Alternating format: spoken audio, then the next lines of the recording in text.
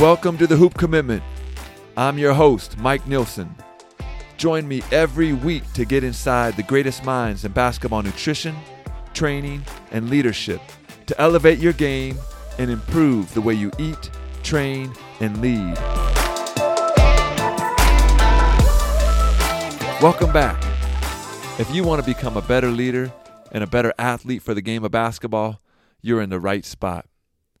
Now, a lot of us understand that jumping higher, cutting quicker, and getting stronger will make us better players.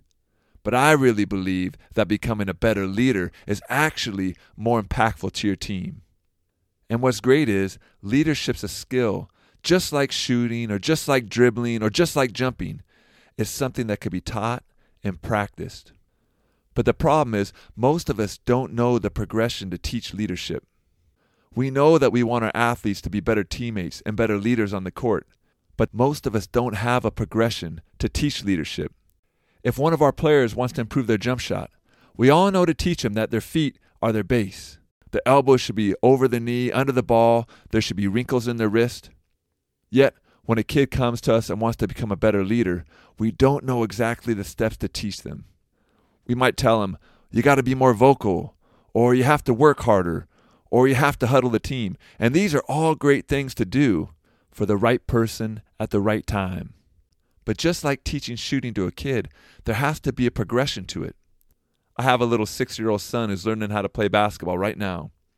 And if I really want to teach him how to shoot, I can't throw 10 things at him at once. Or I can't give him teaching cues that are too intricate or too advanced for where he's at. And that's the big problem I see with coaches trying to help their players become better leaders. I remember I played for a coach one year, and he pulled me aside and said, Mike, this is your team. You need to be the leader on this squad. And I remember leaving the room feeling really honored, but also really confused because I had no idea what that meant. I was already being the best leader I knew how. What did he want me to do, or what did he want me to change? I think all players are the same. We all want to be the best we can be. We're all doing the best job of being leaders that we know how. And so for us to be more impactful to our teammates, we don't need to try harder. We need to have a roadmap or instructions, a path to follow for us to become our best so we can turn around and help others become theirs. And that's why I created the 3 levels of leadership. To me, it's the most helpful tool that I've ever seen to help players become impactful to their teammates and to their coaches. And so the topic of today's podcast is the 3 levels of leadership. Now, the 3 levels are created just like a video game. You can't make it to level 2 unless you pass level 1. And there's no way we should be talking about level 3 if you're not a level 2 leader. And so level 1, the foundation of all leadership, is synergy. Your ability to create energy and relationships with others. And here's why. Because people don't care how much you know until they know how much you care. And in the 3 levels of leadership, we work off the think, say, do model. What do athletes need to know so they can think the right things about leadership? What words do they need to say? And what are the actions of level 1 leaders? And so I'm going to give you an example of this. One of the key traits to a level 1 leader is enthusiasm. And so what do my athletes need to know, or what do they need to think about enthusiasm? And what words do they need to say to be enthusiastic? And what are the actions of an enthusiastic leader? A few years ago, I came across a study done in the NBA with 294 players, all 30 NBA teams. And what the researchers wanted to find out is enthusiasm a predictor in a team's success? And so they tracked preseason games, looking at every second and every player to find out how many positive interactions, how many positive touches they have with their teammates. And every time a player high-fived, chest bumped, head rubbed a teammate, they got a point. And so the more positive touches, the more enthusiasm a player portrayed, the more points they earned. And so after sifting through the data, here's what they found. The more enthusiastic a team was, the more they high-fived and huddled and got together, the more wins they had throughout the season. And here's what's really crazy. The more a player high-fived and chest-bumped his teammates, the more he brought them together and had positive interactions, the better his personal stats were. And so with my players, they have to know this information so they can think that enthusiasm is crucial not only to the team's success, but to their personal success. And that's why I teach my players that enthusiasm is contagious. Your attitude not only impacts other people, but it impacts yourself and your personal stats. And so now that my players know this research, what do I want them to say? Well, on our squad, we say, let's go. When someone hits a big shot or a teammate takes a charge, we say, let's go. You get the feeling that the energy at practice isn't good? Well, start clapping and yell, let's go. It just takes one player to be enthusiastic. And next thing you know, the rest of the team and even the coaches will join in. I love the thought that enthusiasm is contagious because you can actually see teammates catching each other's attitude right before your eyes. And if that's what we say, what are we going to do about it? And so just like the study, I want my players high-fiving their teammates. You don't show up to the gym with your hood on and earbuds in and sit down in the corner. No, the first thing you do when you walk in the gym is you high-five or hug a teammate. Now, the best level 1 leader I've ever seen is a guy by the name of Andrew Sorensen. And he was a walk-on at Gonzaga.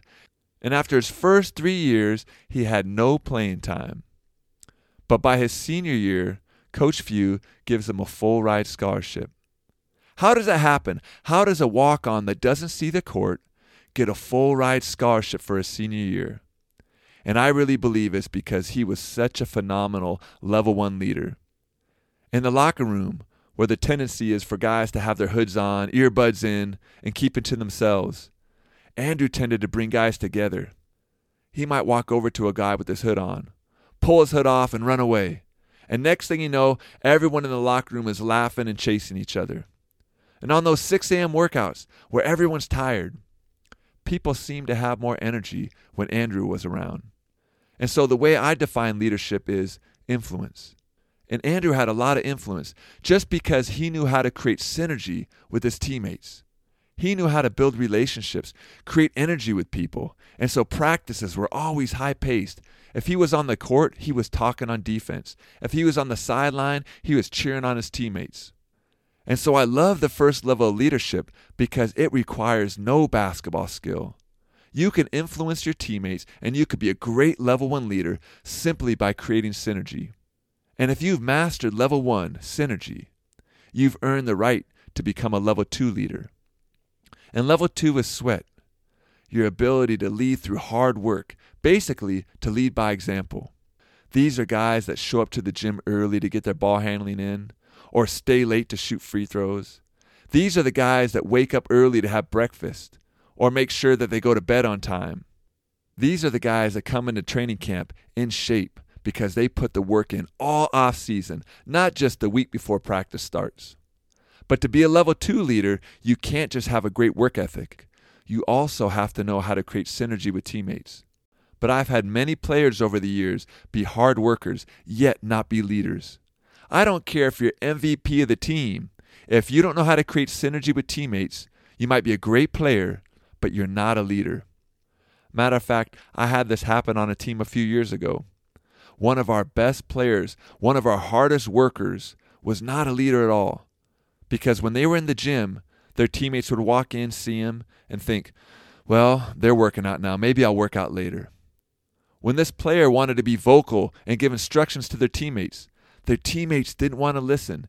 Even though this person was a great player, they didn't have a relationship with him. And so they didn't allow that player to influence them. And so to be a great level 2 leader, you also have to be a level 1 leader. And the best level 2 leader I've ever been around is a guy by the name of J.P. Batista. He had the trust of his teammates because they all knew that J.P. cared about him. And he was the hardest worker.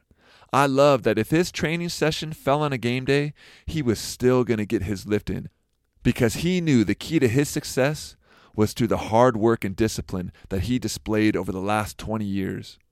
He was meticulous with his nutrition, and he was disciplined with his sleep, and he was a pro when it came to taking care of his body. And so if leadership is really just influence, JP had a huge amount of influence on his team. And I look back to my high school, college, and pro career, and I think I was a really good level 2 leader. I had a great relationship with all my teammates. I really cared about them, and I know they cared about me. That's how I was able to play at such a high level, was through my work ethic. But what I found is, leading by example is not the highest form of leadership, and here's why. The only problem with leading by example is it only works if people are there to watch. And what I found is the people that need the most help usually aren't looking for it. And so that's why we need a third level of leadership, which is to serve. And when I think about serving my teammates or my coaches, I think about telling them what they need to hear with love. You know, back in the 70s, Robert Greenleaf coined the term servant leader. And he gave this test to find out if you're a servant leader. And it's this: are those while being served, are they healthier, wiser, freer, more autonomous, and more likely to become servant leaders themselves? And I love this definition because based off of this definition, I can't say that I'm a servant leader. But you can tell if I am by looking at my friends and my family. Are my kids, are they healthier, wiser, freer, more autonomous because of me? Are the players I coach more likely to become servant leaders because of my influence? You know, I think that's the question we have to ask ourselves. And looking back at the 3 levels of leadership, synergy, sweat, serve, you'll find that the first 2 levels are really about the individual. They're about me. If I'm really a good level 1 leader, I'm making myself better. As I'm clapping during practice, I'm awakening proprioceptors in my fingertips and getting ready to be able to handle the ball better. And as I'm talking on defense and cheering on my teammates, I'm preparing my lungs for battle. And of course, level 2 is all about you. The strength that you get, the conditioning from working hard, you take that with you wherever you go. But level 3 is not about you. Level 3 is about the team. It's not about you being comfortable. It's about you doing what your teammates need at that moment in time. I've had a lot of great level 2 leaders who think level 2 is the highest form of leadership. They think they're being great leaders because they have good connections with their teammates and they're working hard. And they're right. Level 2 is a great level of leadership. Like I mentioned, I was a level 2 player throughout my whole career. And then when I ask them to step up and practice and be more vocal, they'll say, oh, well, that's really not me. And so I'll respond by saying, level 3 is not about you. It's not about what you're comfortable with. It's what your teammates need in that moment. And if you've done a good job with level 1, creating synergy with them, and if you've led by example through sweat, they're going to want to hear from you. I know the very few level 3 leaders that I played with, every time they spoke, I listened. Matter of fact, the best level 3 leader that I've ever seen is John Stockton. Like I mentioned, he's kept a group of old guys like me and professional basketball players together for over 15 years to play basketball every Sunday. And it's because of his leadership that the group is still going on today. Matter of fact, every week he texts each one of us, letting us know what time we're going to play hoops. And then he opens the gym for us. He pushes back the side baskets, and he literally sweeps the floor. Now, if you didn't know any better, you might think that he's a team manager or a janitor. But there's no mistaking who the greatest point guard ever to play the game is when he steps on the court. And you know, most of us in pickup kind of raise our level like a radio dial. We might start at level 5, then go to level 6, 7. By the second or third game, we're finally playing at level 10. And that's not how John operates. He's like a light switch. When he steps on the court, boom, he's on. And it's amazing to see the effort he gives on every single play. And even at age 50-something, he is still the hardest worker and the best player on the court. And so it's easy to see how he's a level 1 leader. He knows how to create synergy with us and keep our group together. And of course, he's a level 2 leader. He literally is the hardest worker I've ever seen. And because of that, he's earned the right to be a servant leader. I'll never forget one Sunday we were playing, and it was early in the morning, and a lot of us were kind of dogging it. And so John shot off a warning call, and he said, hey, let's go, boys, pick it up. And we all raised our intensity level for a couple games. But eventually, we started slacking off again. And I will never forget this play. I'm on defense, and the shot goes up, and instead of blocking out my man, I turn and look at the ball. And the minute I turn my head, my guy comes in, gets the rebound, and scores. And before the ball even gets out of the net, John runs over, grabs it, and drop kicks it across the gym. And he yells out, "Now dang it, this is important." And everyone's eyes just got big, and we all stood there. And he was right. This is important. Basketball is way bigger than just a game you play with your buddies. It teaches life skills that can be applied to every area of your life. And so when John kicked that ball across the gym, he really did it because he cares so much about us. And every person in that gym responded well because he had that foundation of synergy and sweat. And when he speaks, we all want to listen. The amount of influence he has in that gym is off the charts. And that's just another reason why we need this structure, the 3 levels of leadership. Because that action coming from someone who didn't have a relationship with everyone or wasn't the hardest worker in the gym could totally backfire. So now if a player comes to me and says, "Mike, I want to become a better leader," I know the exact path they have to take. The first question I'm going to ask them is, are you high-fiving your teammates? Are you talking on defense? Are you jumping off the bench when a player takes a charge? Do your teammates know that you have their back? Do you like all your teammates? And if the answer to those questions is yes, then I'm going to ask them, have you got your ball handling in today? Did you wake up and eat breakfast? Are you consistently winning the conditioning drills in practice? Are you diving on the floor for loose balls? Do you stay after practice to shoot free throws? And if the answer to those questions is yes, then they've earned the right to be a level 3 leader and tell their teammates what they need to hear with love. But I could tell you there's nothing more harmful than someone trying to be a level 3 leader when they're not a level 1 or a level 2 leader. If you're showing up late to practice and then you want to turn around and coach a teammate who shows up late, it's going to backfire. Or if you try and coach someone that you don't have a relationship with, they're going to look at you like, who do you think you are? But if you have a relationship with someone and you put the hard work in, I can guarantee this, they're going to want to hear from you. And if you want to learn more about the 3 levels of leadership, I created a free 5-day course where I take you through each of the 3 levels of leadership, and at the same time, you get to work on being a level 2 leader by ball handling every day with a new pro player. So if you haven't started your chain of success, go to hoopcommitment.com, download your free calendar, and start your 5-day commitment today.